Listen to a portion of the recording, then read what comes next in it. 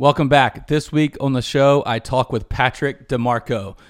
Pat DiMarco is a former NFL veteran Pro Bowler. He is a former University of South Carolina player and captain on the football team, and he is now back at the University of South Carolina as an assistant director of player relations for the football team.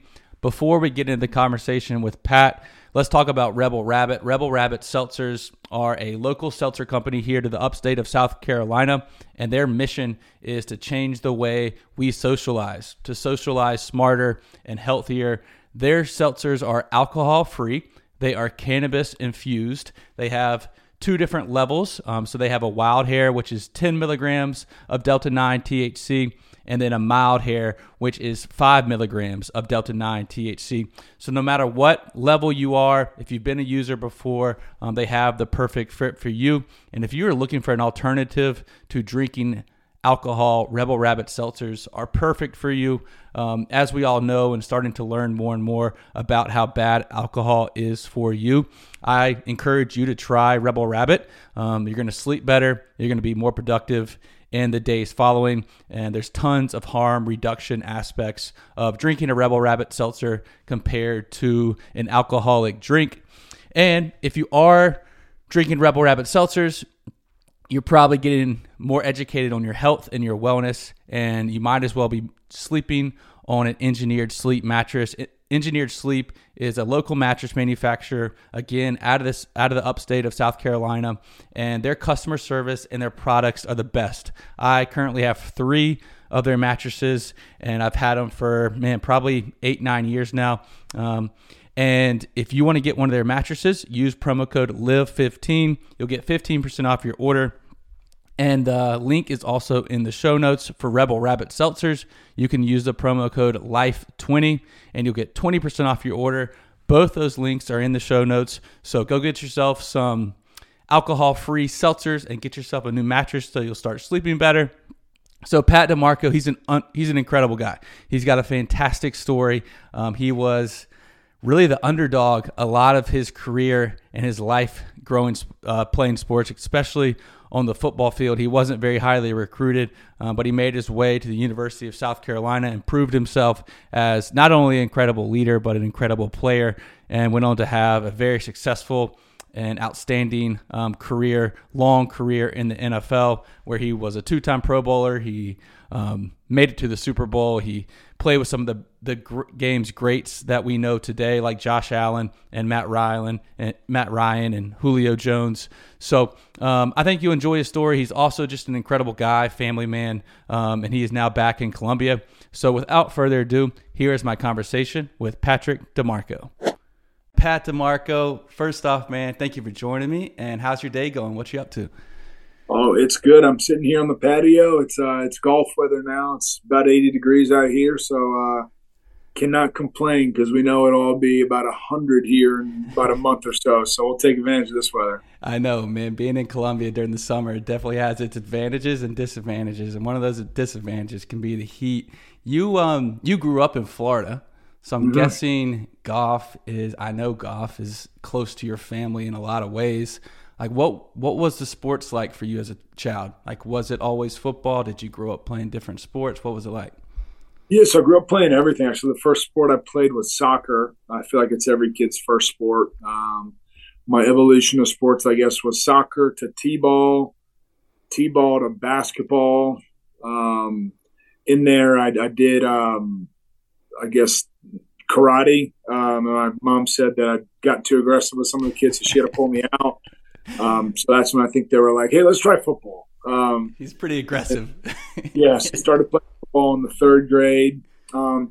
Really played all sports growing up. Played all sports up until my sophomore year of high school. And after my sophomore year of high school, I made the varsity football team, was starting to get recruited a little bit. And that's when I started so I dropped basketball, figured I'm a 6 foot, 215 pound kid playing power forward. There's probably not going to be too much of a future in basketball for me. But I played baseball as a sophomore, played football as a sophomore, gave up basketball. And then after my junior year, it was just football. And I kind of did track in the off season, and I also did weightlifting in the off season just to kind of keep the training and that aspect of it going. So it was good. I mean, I think it's extremely important to develop all those different type of skills through different sports as growing up. Yeah, I think it's a big advantage for kids if they can play multiple sports. Yep. I mean, I I still can't dance because I mean, some people say, man, he played soccer, he got good footwork. Don't got that. I can work an agility ladder though. That's about all I got. Nice. Where's there was no golf growing up? It was mainly my parents would drop us off at like a par three course up the road in Orlando. Sometimes over the summer, it was always too slow for me. I didn't really enjoy golfing until college. Mm-hmm. Me and a couple of the roommates, Garcia, Brandeis, Reed McCollum, those guys, we actually would go out and play Sunday after games on Saturday. That would be kind of our escape to get away. We had Sundays off, so we would usually go out and try to play golf and hang out and just enjoy the sun to get away from football, get away from students on campus, kind of go escape. So that was when that's when I started enjoying it more. And I didn't really get good until in the NFL and off seasons long, man. You can only work out so much in the morning and started to get more competitive. You go up in the off season, we're playing money games during OTAs and this and that. And I'm like, man, I'm losing. Yeah. I need to get, so I started practicing more actually I think I'm a 3 or 4 handicap right now. So I kept it going. I was a 1 my last year in the NFL. Dang. After my first year coaching in South Carolina, I got up to a 5. And obviously we have our 4 young kids now, so getting out once a month is my goal. Dang, there you go. I was about to say, man, you got to let Coach Beamer get out there more, but 4 kids is probably the real reason. Yep. What position did you play? I read you played offense and defense in high school. Yeah, so I mainly played like outside linebacker, defensive end in high school. It's more of like kind of an on the ball Sam, and then first and second down, and then third down I'd kind of widen out and I'd play defensive end. I was pretty athletic, so my thing was I'll just put a big old offensive lineman in space and make a miss. But that didn't translate really to college. Offensively in high school, I played a little bit of tight end, played a little bit of quarterback. I actually returned punts the second half of the season, my senior year. So kind of jack of all trades, do it all. But, during the recruiting process, it was always trying to figure out where I fit. I was always just a good football player, didn't really have some alarming skill set that was like, this has this kid written all over it. It was more of, let's just get this kid on the field. He's a good football player. He'll make it work. So when I signed here, it was is it going to be linebacker? Is it going to be tight end? Is it going to be fullback? That was kind of what I was trying to navigate and what they were thinking through. And I got here, and there was a senior fullback, Bernard Stafford, in 2007. We called him double stack. He was probably 5'9", 255, and just rocked up. So I was like, all right, I'll let this guy hit everybody. I'll go around and catch the passes, at least my freshman year, and I'll learn how to block underneath. That's exactly what we did. Learned a lot from double stack, and was able to play pretty early here as a freshman, catching the ball on the field and playing on special teams. So that was kind of how it evolved. And I remember being 9 or 10 years old, playing football with my dad in the front yard, taking my shirt off, rolling my shirt over my head, thinking I was Mike Allstott. Sure enough, he's a legend. All worked out, and I'm like, man, full circle here. Yeah, and you think about it, man, like in today's world, you don't see as many fullbacks last as long as you did in your career. Was there who was your recruiter when you went to South Carolina? So it started as John Hunt. He was the offensive line coach here when I got here. I believe he was here 1 year with me. Coach Beamer was the recruiting coordinator, so he kind of, now that I live in this college football world, kind of understand what the recruiting coordinator title means now. So he was over the grand scheme of things. So he ran the entire business of recruiting. So under Coach Beamer's wing, Coach John Hunt kind of went out, and he was my area recruiter. So he had Central Florida. But I think the biggest recruiter to me was probably Coach Spurrier. Nice. I remember my dad showing me on the message boards when I was in high school that a lot of people just said Coach Spurrier offered Pat DiMarco because it's a thank you to Chris from their time in Florida, my uncle. But I do think that there was something to it, and I think it was, hey, Chris's nephew's a pretty good football player down in Orlando. Mm-hmm. Let's go check him out. And then I checked the boxes as a football player, and that's kind of how it worked. But Coach Beamer was involved. I remember Coach Spurrier coming into Orlando for our in-home visit right before I committed. And I mean, mom and dad both went to Florida. I grew up a big Gator fan. Coach Spurrier, obviously, with what he did at Florida. And so I remember, this is just a funny story about the recruiting process, is my dad was grilling some steaks and Coach Spurrier was in our dining room telling stories. And I think he was talking either Gator football or Duke football. The guy's memory is just incredible. 3rd and 7, 2 minutes and 30 seconds to go. Like, understands like everything. But he was telling stories, and my dad's like sitting there like drooling over these stories. Like, this is, a monumental moment in my dad's life, listening to Coach Spurrier tell these stories. And my mom pops in and she goes, "Mitch, how are those steaks doing?" And I could see just like sheer shock on his face, like, holy cow, steaks. So he ran outside real quick, and the flame is like above his head. The grill's on fire. Like, Coach Spurrier is in his own little world, doesn't even recognize it. And my dad's freaking out. So he takes the steaks off, he cuts the char off the top of them, and he serves them. And he's all nervous, and Coach Spurrier cut up the steak and put it on top of his salad. And it was like, "Mitch, is the best steak you ever made." So my dad's like, thought he ruined the moment. Very nice. Your parents went to Florida too, and I think your Uncle Chris went to Florida too, right? He did, yes, sir. So him and Spurrier, like, Spurrier must have loved your Uncle Chris, DiMarco. Well, I mean, it's what's Coach Spurrier. If you can talk football and you can talk golf, man, you're his freaking best friend. And that kind of leads into another story. My freshman year, we were 6-1, going into playing in Vandy. I think we were ranked 5 or 6 in the country at the time. We're the only team we'd lost to was LSU, who won the national championship that year. And so we ended up losing 5 in a row after that. We go 6-6, miss a bowl game, sour taste in all of our mouths. Remember the first practice that spring, I'm sitting there stretching, warming up during warm-ups, and Coach Spurrier walks by and he called me DiMarco. He's like, "Hey, DiMarco, what's going on?" I'm like, "Not much, Coach. Excited about spring ball and everything." I was like, how'd the golf game end up after kind of the winter? And he says, "Shoot, DiMarco, I haven't even considered playing golf since you ran the wrong route against Vandy and lost us that game." And I'm like, "Oh, snap. All right, not touching that anymore." So pretty funny, but if you golf and football are two things, if you can relate to it, Coach Spurrier, man, you could spend hours, days with them.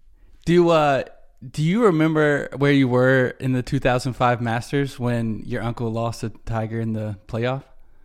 I was back in Orlando. We actually didn't come up for that one. We came up the following year in 2006 when he lost to Phil, when he was in the final group with Phil. I remember we came up and stayed the entire week with him in Augusta there. But no, I remember, I guess it was COVID 2020 when they didn't play Augusta in the spring, and they did the recaps of the greatest final rounds, and Chris was in like 3 of them. And I'm like, holy cow. I was like, wow, I did not. I definitely took it for granted how cool my uncle was back when I was in high school.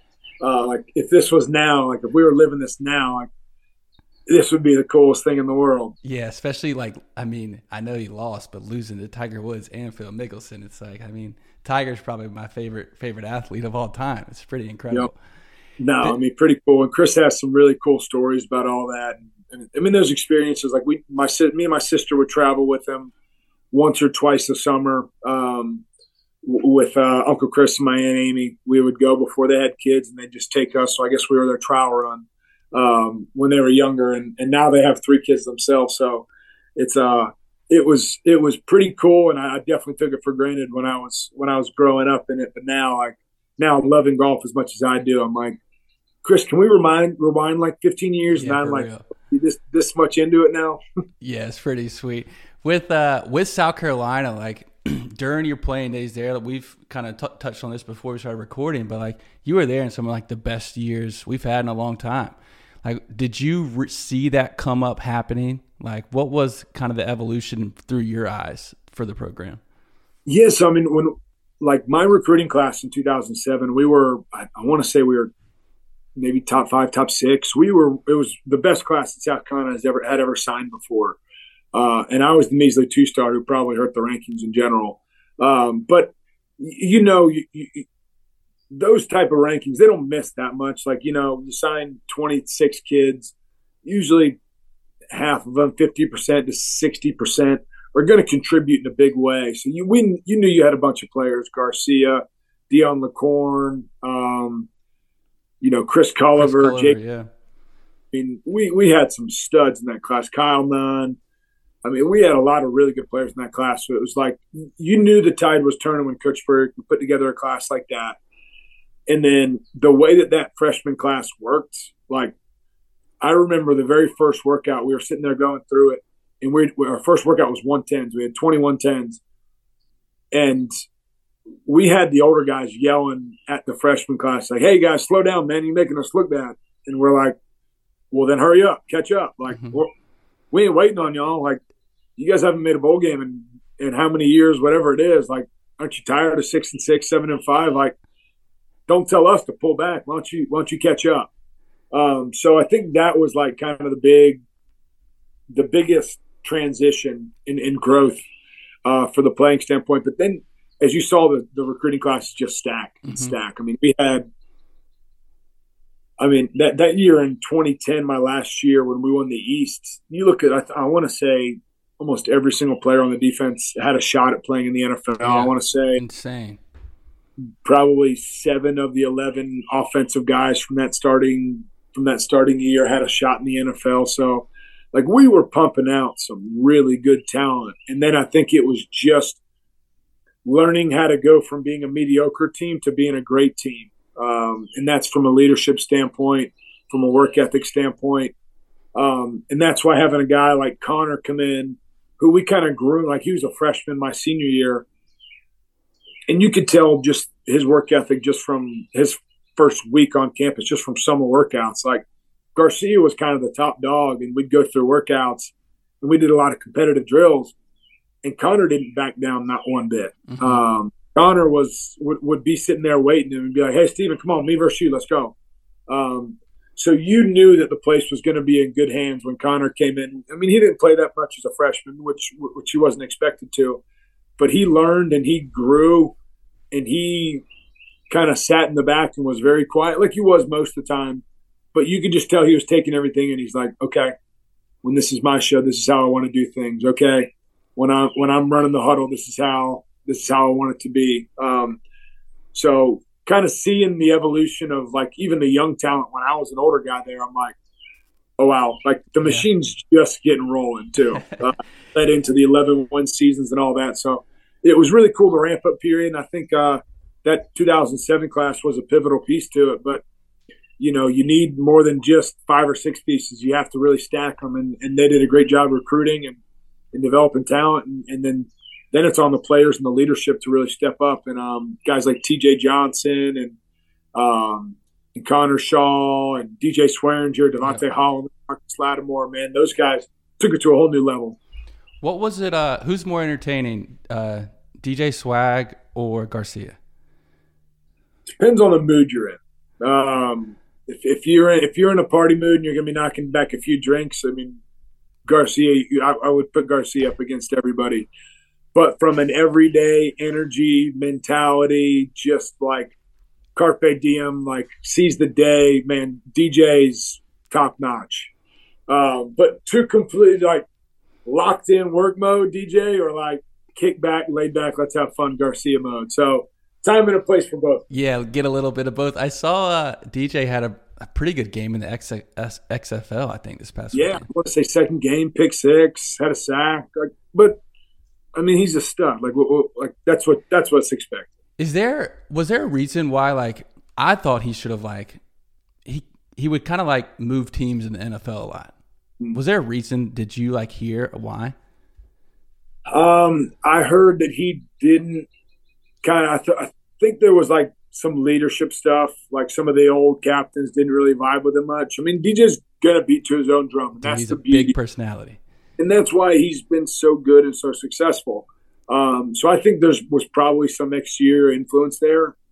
But he still put together a 7 or 8 year career Yeah. with having around as much. So his play obviously stood out for itself. I mean, the guy was one of the top paid safeties in the NFL with the Washington Redskins for a certain period of time, and then without playing football for 2 or 3 years, have a pick six in your second game. Come on now, Yeah.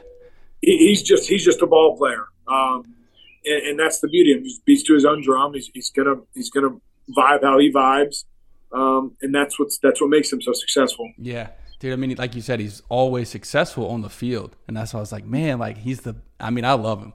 Obviously, the culture around South Carolina, like when we were not doing so well, 2017, 18, 19 or so, I was like, we got to have another DJ Swag. Like that's what we're missing out there. Yeah. You graduate and you go into the NFL draft. What was your mindset going into the draft? Please, somebody pick me up. Did you think you would get drafted? There was a chance. I mean, talking with my agent, some scouts, I knew it was like late 6th, 7th round, undrafted free agent. And I'm kind of glad I didn't get drafted. 'Cause I think it kind of put that chip on my shoulder. Because I knew I was talented enough. I knew if the opportunity arose, I was going to be successful. Same thing as a 2-star prospect coming in at South Carolina. I knew I just needed the opportunity. And kind of my NFL journey, I mean, not getting drafted was kind of pissed me off, but that kind of was that chip on my shoulder. But that was lockout year too, so there was a lot of uncertainty in that. So 2011, draft went by, draft finishes, bang, lockout starts. So I'm working at a gym here over in Lexington, South Carolina, just basically front desk at a gym, still training for free, trying to at least eat to stay in shape. So I'm like, man, like hopefully this lockout lifts and I get my opportunity. So it probably was 2.5 months until the lockout lifted in July, and I got called by the San Diego Chargers. They gave me basically gave me a high five to come sign out there, and I gladfully took it. Flew out there to the West Coast and broke my foot the third day of training camp, just on a standard wind back, cut off the backside defensive end play, just put my foot in the ground and felt a pop.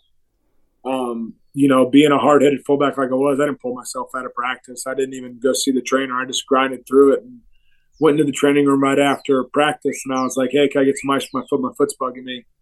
And they're like, well, hop up on the table, let us check it out. I'm like, no, give me the ice. Let me go. And they're like, well, we're not giving you the ice unless we can examine your foot. And I'm like, my foot's fine. I just finished practice. Can I just get some ice, please?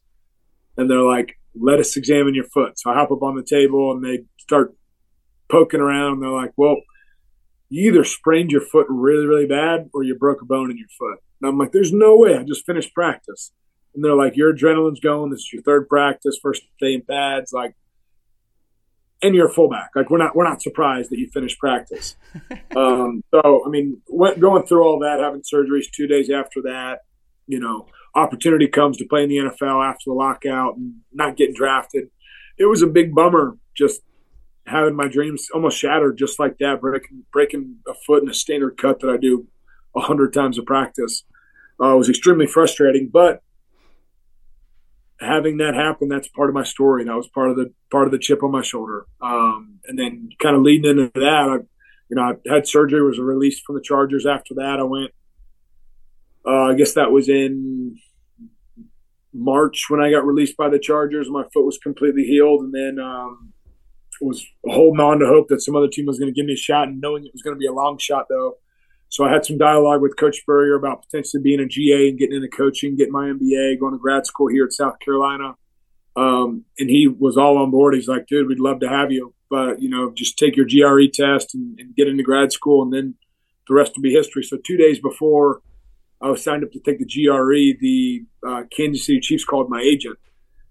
And they're like, hey, we're interested in working out Pat. Is he still interested in playing? I know it's been a while. Is he in shape? What's his weight at? And all this stuff. My agent's like, no, he's geared up, ready to go. He's excited. He's been training. This is his moment.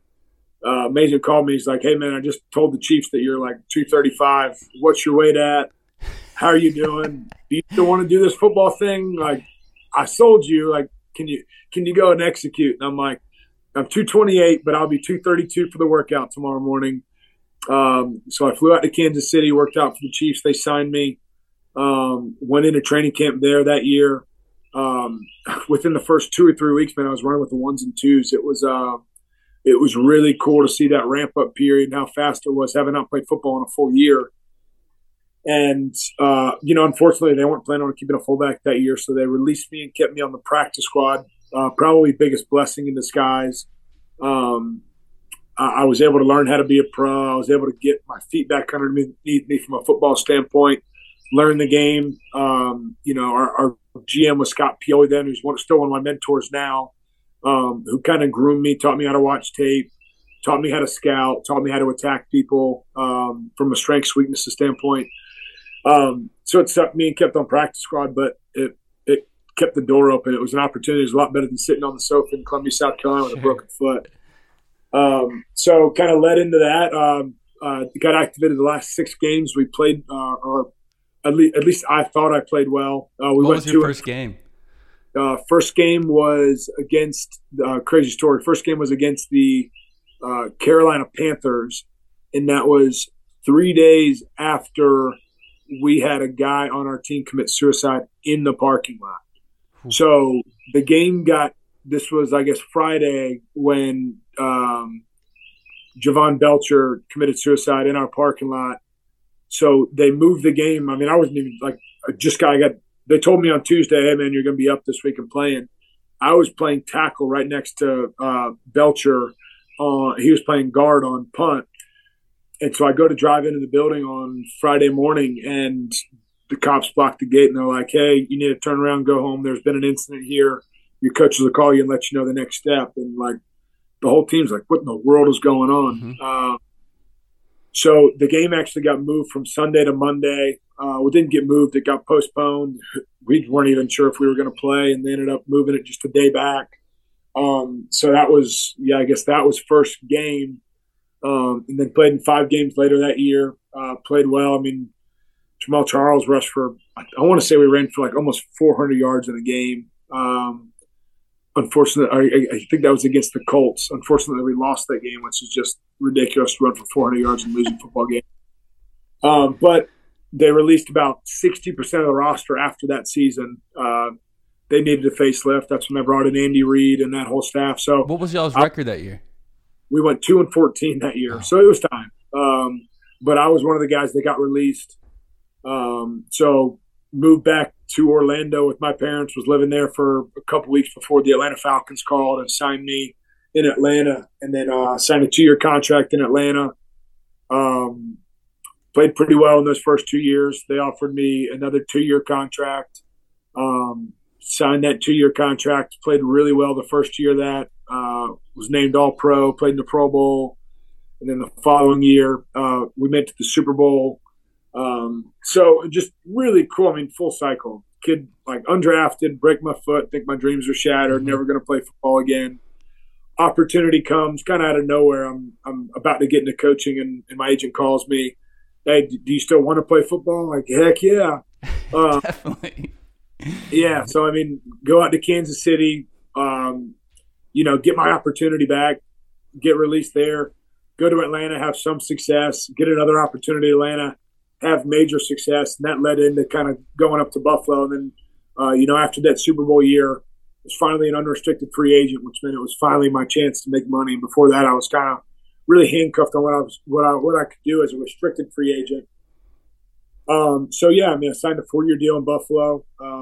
Business decision, take care of the family. And, it gave us 2 beautiful kids. We had 2 kids while we were in Buffalo. Weston was 1 when we moved to Buffalo.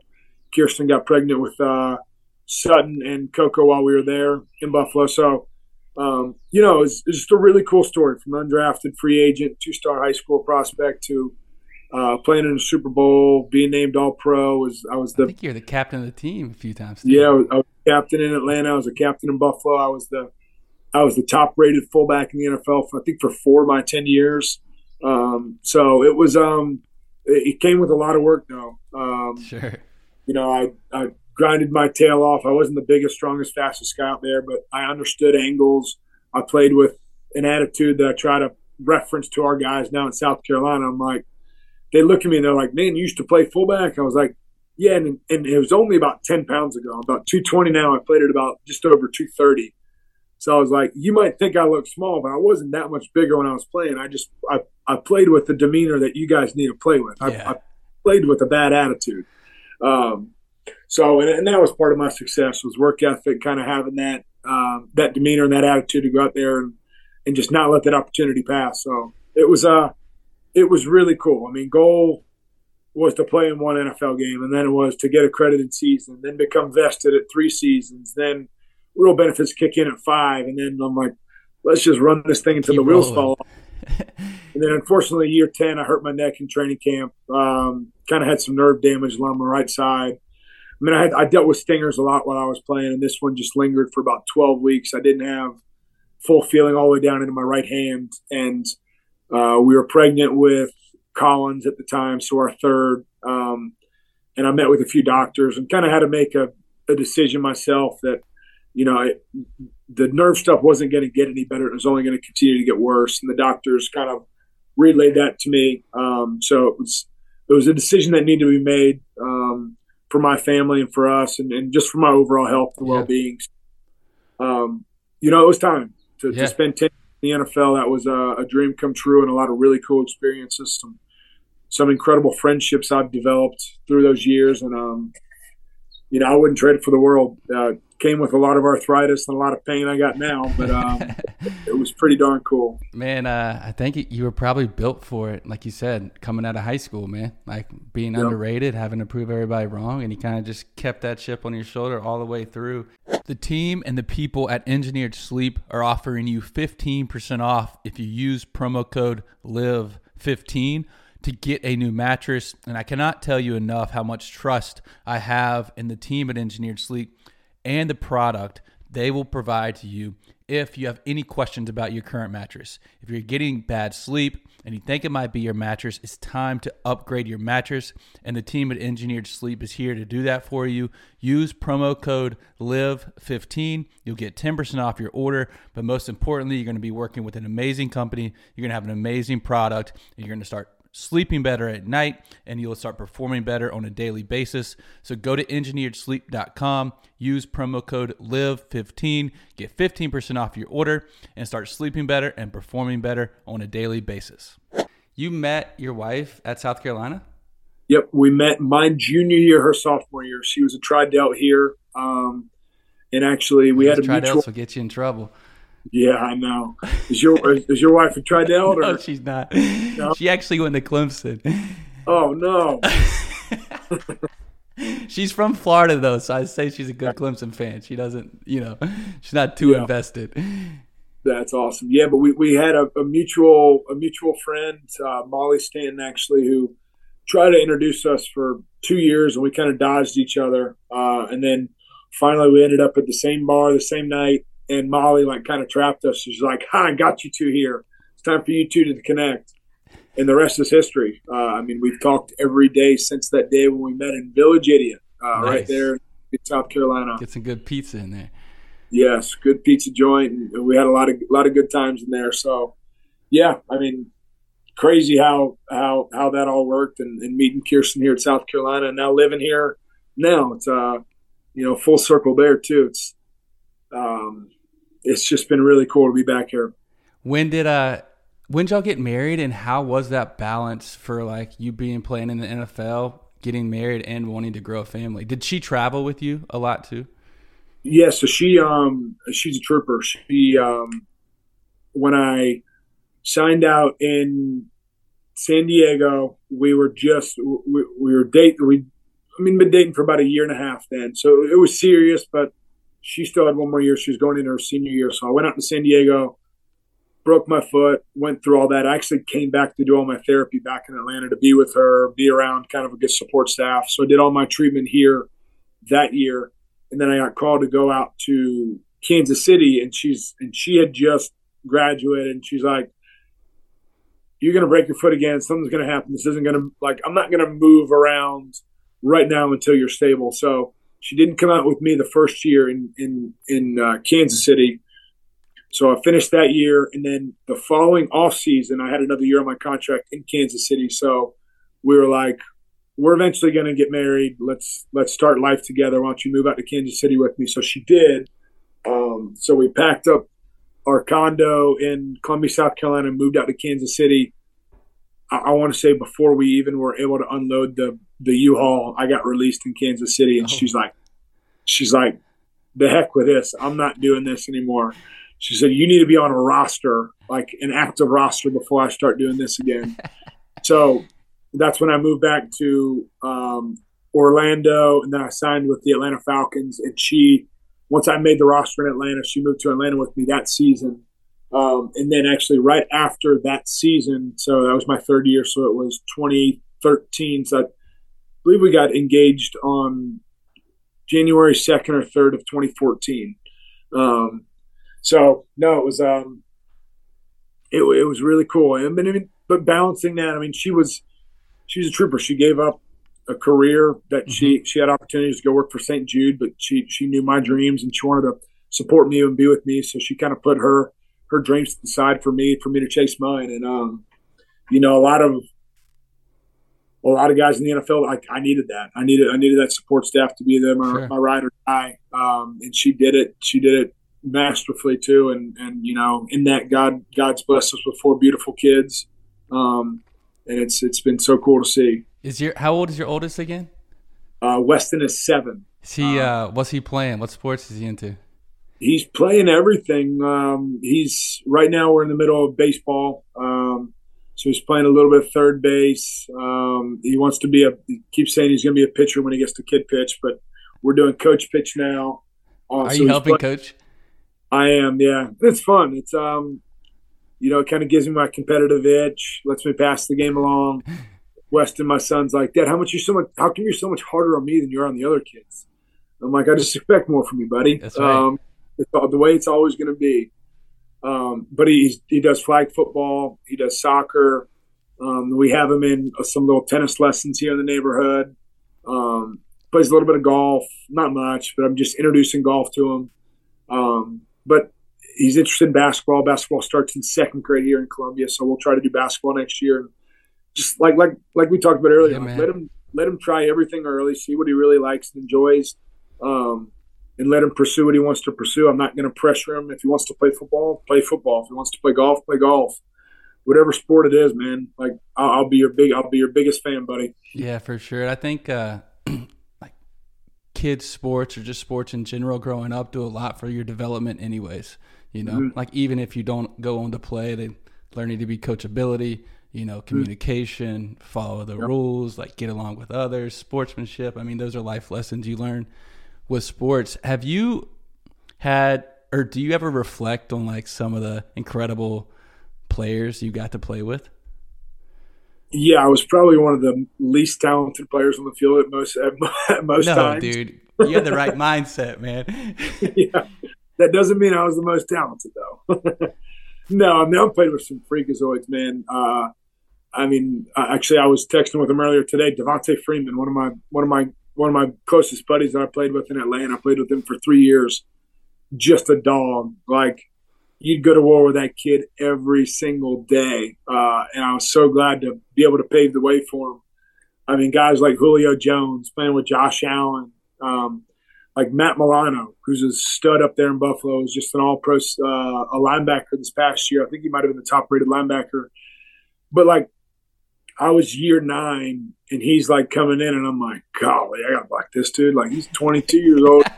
I'm almost 32 now. But it was so cool to be able to share the field with those guys.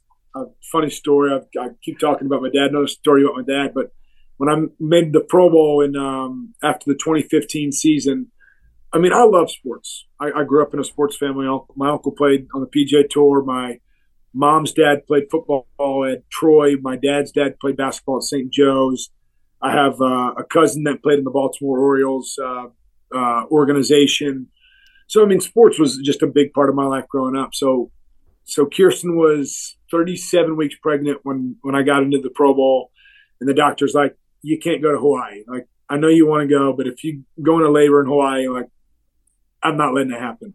So my parents went out there with me. And I remember the first night they were there, I was like, hey, let's meet in the lobby at 7. We'll go grab dinner. So I get off the elevator. My mom gets off the elevator across from me. I'm like, hey, where's Dad? And she's like, where do you think he is? And I'm like, is he still getting ready? She's like, no, he's been down here sitting in the lobby for the last hour and a half, just staring at all the players that are walking by, like kind of in awe. Like, my son's at the Pro Bowl with Von Miller and Adrian Peterson and Patrick Peterson and Eli Manning and all these guys. And I'm like, I get it. Like, yeah, for sure. Like, if Weston is good enough to play professional sports or whatever it is, I'm going to be the exact same way. Like, I just love sports that much. So, is there a linebacker or D lineman like you're going to play against? You're like, man, today's going to be a tough day. Yeah, you know who we played against him all the time too, and so much respect for him. But it was Thomas Davis, who played at Georgia, and he played with the Panthers for a long time.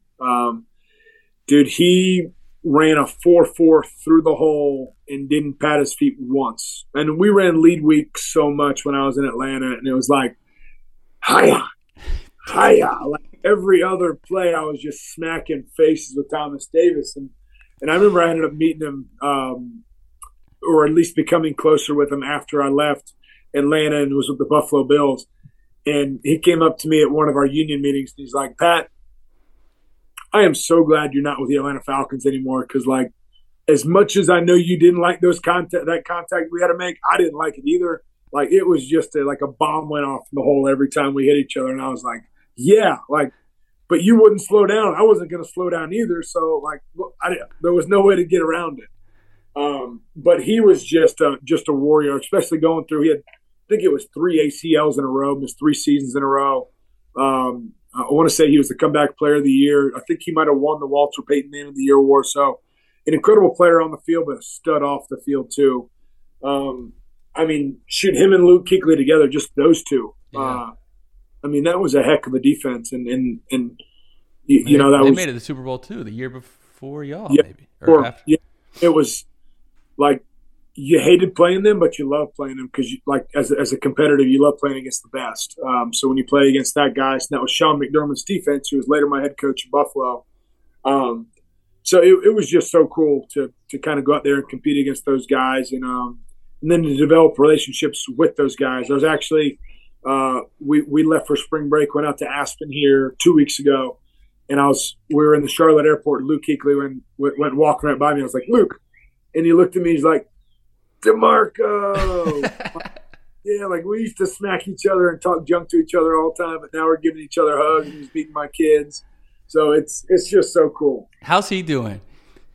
He's good. I'm not exactly sure what he's doing. We just chatted briefly in the airport, just more about life and how everything is. But you know, I think he's, you know, he cut his career short, and it was a personal tough decision, I'm sure. You know.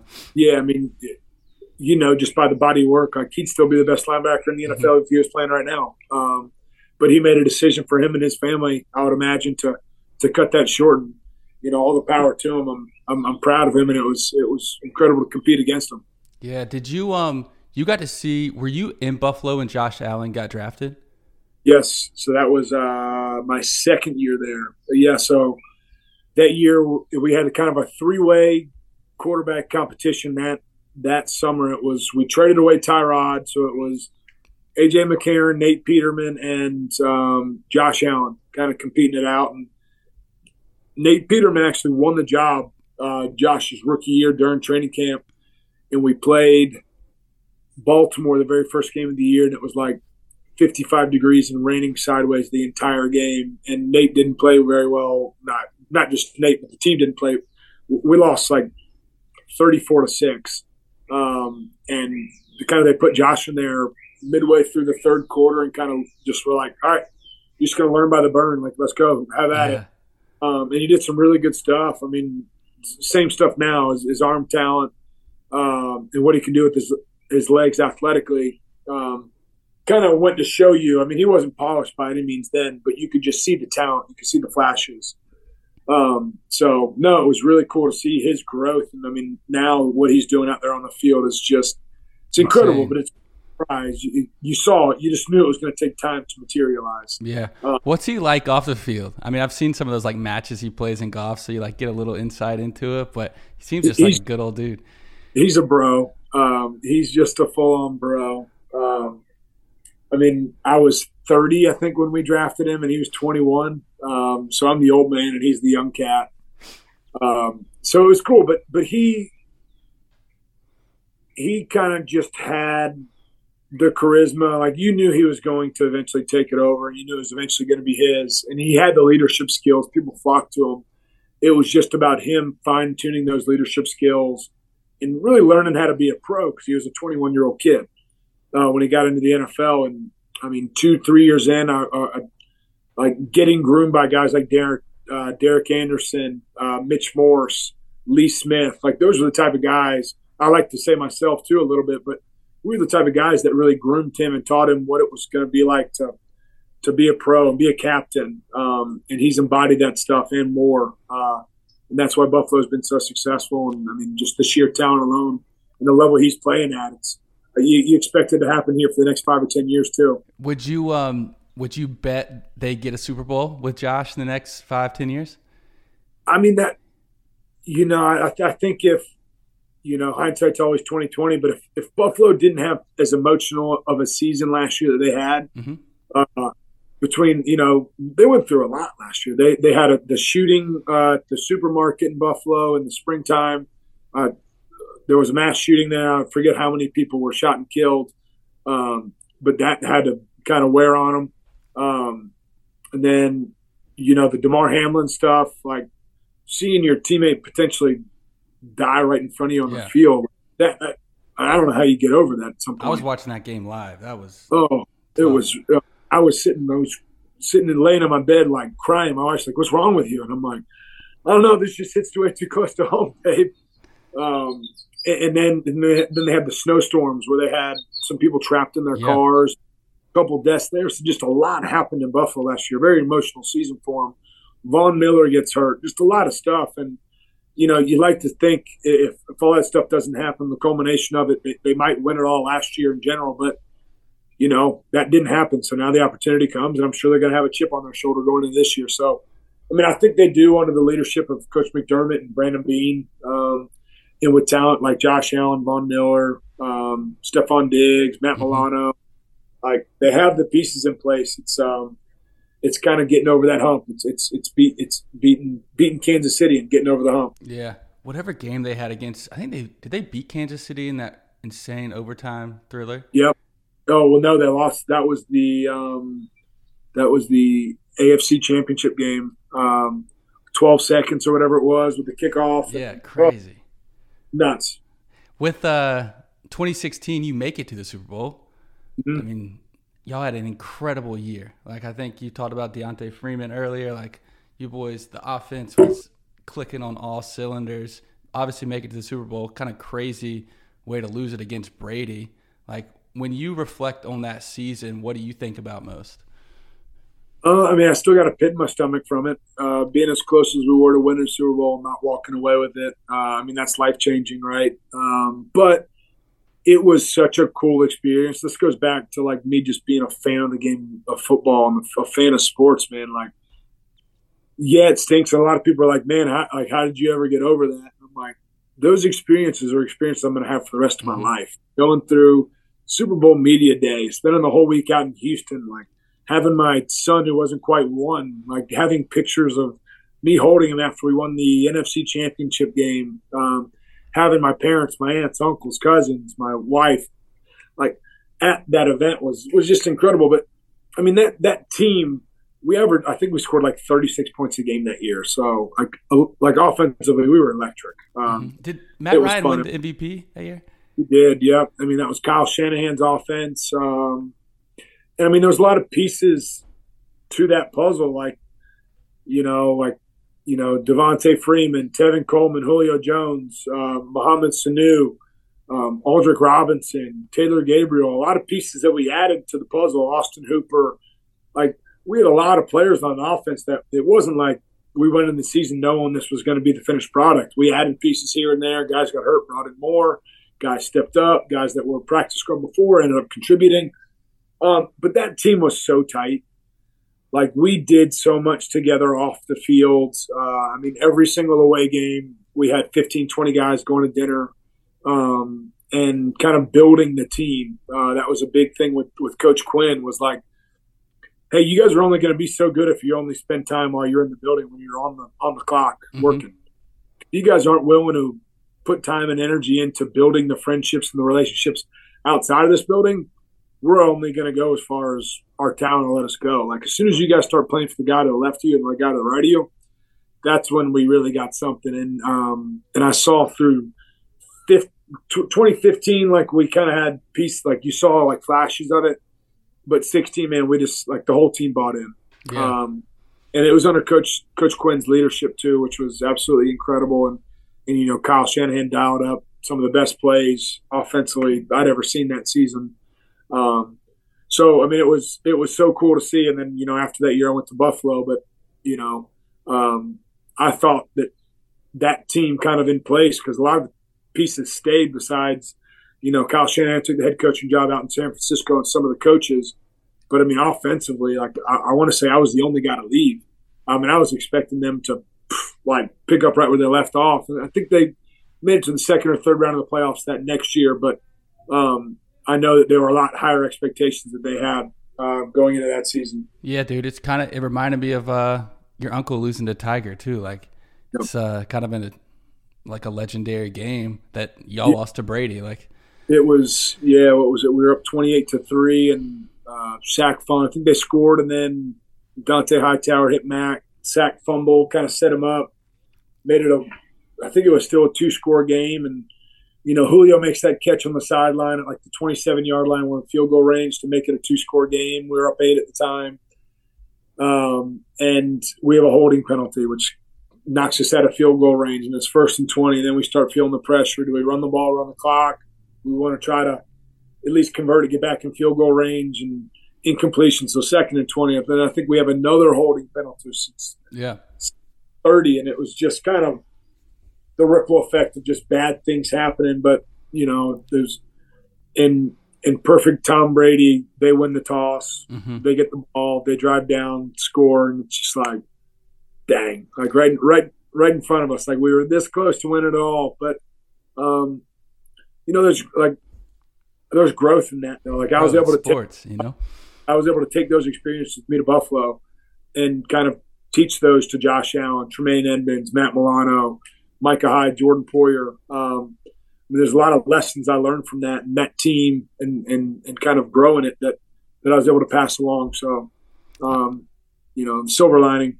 Yeah, for sure. You always gotta find it. I know when I heard you're joining the staff at South Carolina, I was pumped, because I was like, all right, I know, like, when he was in school there, he played with a chip on his shoulder. He played with the right mindset. Like, the teams there, like, had the right mentality going into games, like with DJ and stuff. When you decided to stop your career in the NFL, did you know you wanted to get back or stay in the game? I was actually complete opposite. Really? I told myself, because every single coach that I'd ever played for in the NFL was like, Pat, you're going to be a heck of a coach when it's all said and done. Like, let us know when you're done playing, because we'll be calling you, because we'll want you to get into coaching. And I'm like, dude, you're crazy. I'm not doing this. I see how often you're away from the family. I see the hours you put in, the craziness. A coach's resume is brutal. It's 2 years, 1 year, 2 years, 3 years. If you're somewhere for 4 or 5 years, you're like, man, I just struck gold. And all you did was get your kid through middle school. And then they got to make a new set of friend group. So I kind of told myself that I didn't want to pursue that for that reason. I spent enough time away from my wife and kids while I was playing that I really wanted to dive in. But when Coach Beamer got the job here, we had a prior relationship. He coached me at South Carolina. It was intriguing to come back to my alma mater and kind of live it out and explore coaching. I mean, I knew I'd always love it, but I knew there were always going to be those parts of me that kind of drew me away from it. So, I mean, when Coach Beamer called me and kind of had expressed interest and wanted me to potentially come back on staff, I was like, ooh, man, like, I don't know. I'm just finishing up retiring. I've always kind of told myself I didn't want to get into it, but this is a unique opportunity. Let me pray on it and talk with Kirsten. And, over about a month or two of kind of sorting through some of that stuff, my wife's way smarter than me. And she's like, if you the thing, Patrick, is if you don't do it now, 5 or 10 years from now, I don't know what you'll be doing. I know you'll be successful at it, but you might hate it. And you're always going to wonder, what if I would have done coaching? What if, what if, what if? And I'm like, yeah.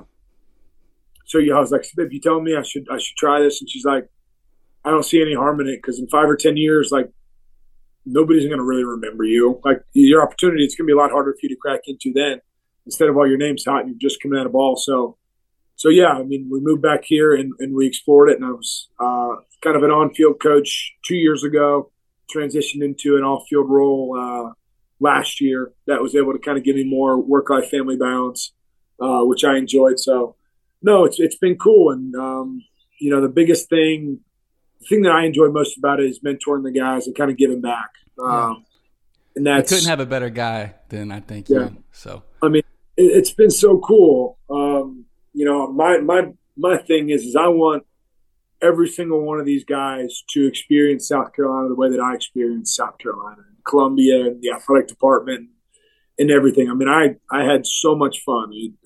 I worked hard. I partied hard. We had a good old time. We had success on the field. We didn't have success on the field at times too, but that was all a part of my experience. And I want our guys, and I want every student athlete, every student here on campus to experience it, man, because it is a magical thing. I mean, when Kirsten and I got married, 6 of my 8 groomsmen were guys I met in college. I want to say 5 of Kirsten's bridesmaids were friends she met in Columbia, South Carolina here in college. And, like, that's what it's about. It's about the relationships. It's about the people. And it's about the experiences that you share together. So that's what I love most, and that's what I enjoy pouring into the guys the most. I mean, football, it's just a game, and it's a very important game, and it kind of makes the University of South Carolina go around, especially the athletic department. But they're student athletes, so they got to come here and they got to get a degree, and that degree is not hard to find. You and I, like, college is not easy. Balancing it with sports and trying to be social and enjoying yourself, like, it's difficult, but it teaches you a lot of life lessons, stuff that's led us into success outside of the sporting world now. So that's what I enjoy most, is kind of is giving back to these guys and just loving on them. Yeah. What do you could say, what do you look up to Coach Beamer about, and like the way he puts together a program and just like a team? Yeah, I think he's just consistent. He's the same guy yesterday, today, as he'll be tomorrow. So yeah, I mean, you just know what you're going to get every day from him, and I think that's, from a player standpoint. Like, I try to view everything from a player standpoint still, which I got to kind of work through. But, like, that's all I ever wanted from a coach, was just, like, you to be consistent. If you're consistent, it will help me to be consistent too. So he's extremely consistent, and I think, like, you feel the family environment and the family atmosphere. Like, it's every single recruit that leaves here, they're like, I feel like I just hung out with my uncles. I feel like I just hung out with my cousins. It's a very family oriented, and that comes directly from Coach Beamer and what he's building there. I mean, Emily's around all the time. His kids are around all the time, and they're open and they're great people, and like that, it just makes it so much easier to want to go and work your tail off for a guy like that who loves his wife, loves his kids, understands the balance, kind of gives the coaching staff balance too. He's, one of his things is he says, I never want you guys to miss a recital or a sporting event. Like, you guys aren't allowed to do it. And if I hear you do, I'm going to be pissed. Which I think he picked up from Coach Spurrier, because I heard Coach Spurrier was a similar way too. So I just think it's easy to want to work hard and want to be successful for him, because you want, like, what he's done in 2 short years here, taking this place from 2-8 to 8-4 last year in the regular season. Like, we're on to something here, and it's going to be really exciting to see what the next few years look like. Yeah, and especially on the recruiting trail. How's it feel for you and your wife to be back in Columbia? It's been good. It's been an adjustment. It's different than Atlanta. It's a heck of a lot different from Buffalo.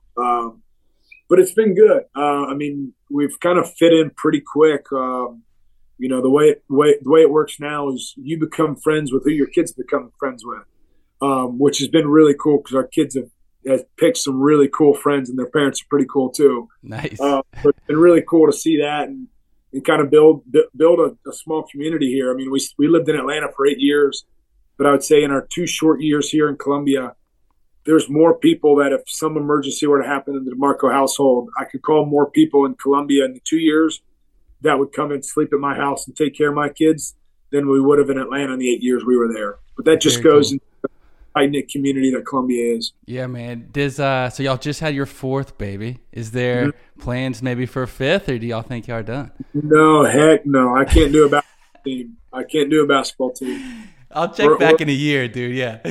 No, we're already outnumbered. If it happens, God's working like crazy miracles. We put defense mechanisms up for this. Got it. And you have 2 and 2, man. So it's kind of perfect. Yep, got the girl sandwich. So oldest and youngest boy. You got Weston, Sutton, Collins. We call her Coco, and then Wade. Wade just turned 1 yesterday, actually. So it's cool. We got an army. I mean, I wanted 2. Kirsten wanted 3. God gave us 4. And every day's. What's your oldest girl's name? Sutton. Sutton. I feel for when Sutton brings that first boy over, man. Well, between me and Weston, that boy better be tough. 2 brothers and you. Yep. Especially like Weston's starting to kind of take on, like he's becoming like a tough boy. Like he was always like he was around mom a lot while I was playing. But like now he's starting to like I'll walk in the room and he'll like chest bump me like, "What's up? What's up?" And I'm like, "Dude, you don't know who you're messing with. Like I might snap into football mode on you." Does he know, like, has he been able to like understand what you did for a living for 10 years? He does. Like, I think he gets it. But he's also so challenging to a point where he's like, "Dad, Josh Allen was so much better than you." And I'm like, "You're right, but let's not say that to me. That's not really nice to say." So man, he gets it just because he watches football and like he's into all sports just like I am. I don't think I'll show him pictures of being on the field in Buffalo and like pictures on the field in Atlanta. And I think he might remember a little bit of it, but he's old enough now. Like we went to a Bills game last year. We went to a Falcons game last year. Nice. And that's where it's really cool. Like to take him on the field, me being able to take him on the field and experience it. It just brings so much. It makes me so happy. Sure. With last question, it might cause some controversy with some people there in Columbia.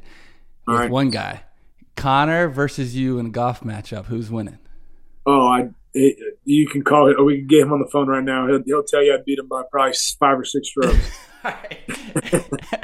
What course do you frequent, or what's your main so course? Connor and I actually joined the same club here. Actually, I'm wearing a shirt of it. It's Wood Creek Club right there out in Blue Golf, Elgin. Oh, cool. Connor has been a member there for 3 years, and we joined last year. So Connor kind of started taking me out there, and I'm like, "Oh, this course is sweet." And he's like, "Well, hey, I want to hang out with you. Why don't you join out here and we'll play golf together?" So we try to play probably once a month.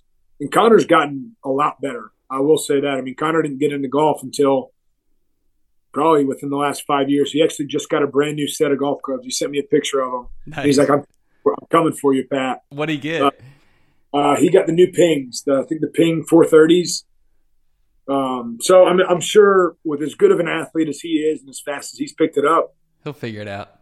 I need to practice more in order to continue to beat him. He'll pick it up here soon, and he'll be giving me a run for my money. Dude, golf though is one of those funny sports. Like you can take, the fastest, most like athletic, can jump the highest on like the basketball or football field. You got to put a golf club in their hand.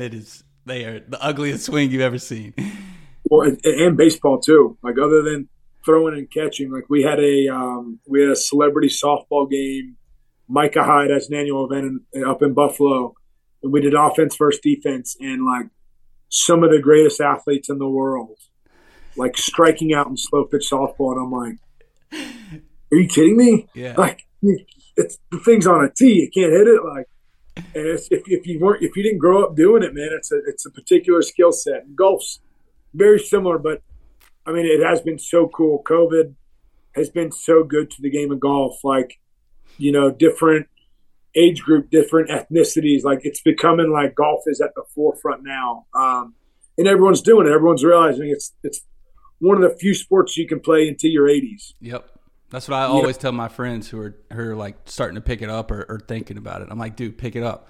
Like we play basketball and soccer together, and we don't play that anymore. So I got about 20 years to do those sports. And then after that, you're doing the country club sports, playing tennis and golf. That's right. I pickleball. Connor's into pickleball now.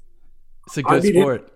He'll beat me in pickleball. I can promise you that. Nice. I love pickleball. I've played a few times. My wife has been wanting to do a date out on the pickleball court. So, Pat, man, thank you for joining me. It's been a lot of fun. I'm pumped you're back at South Carolina. Like I said, when I heard you were there, I was like, that's the mindset we need. And especially with Coach Beamer, everything going in the right direction. Really enjoyed following you through your career, especially, starting out at the Gamecocks. Thank you for joining me. It's been a hell of a conversation. Yeah, I appreciate it, Sam. This was a lot of fun. Let's do it again. Yeah, man. Thank you for listening. I hope you enjoyed the episode. If you did, click subscribe on your listening platform for upcoming conversations.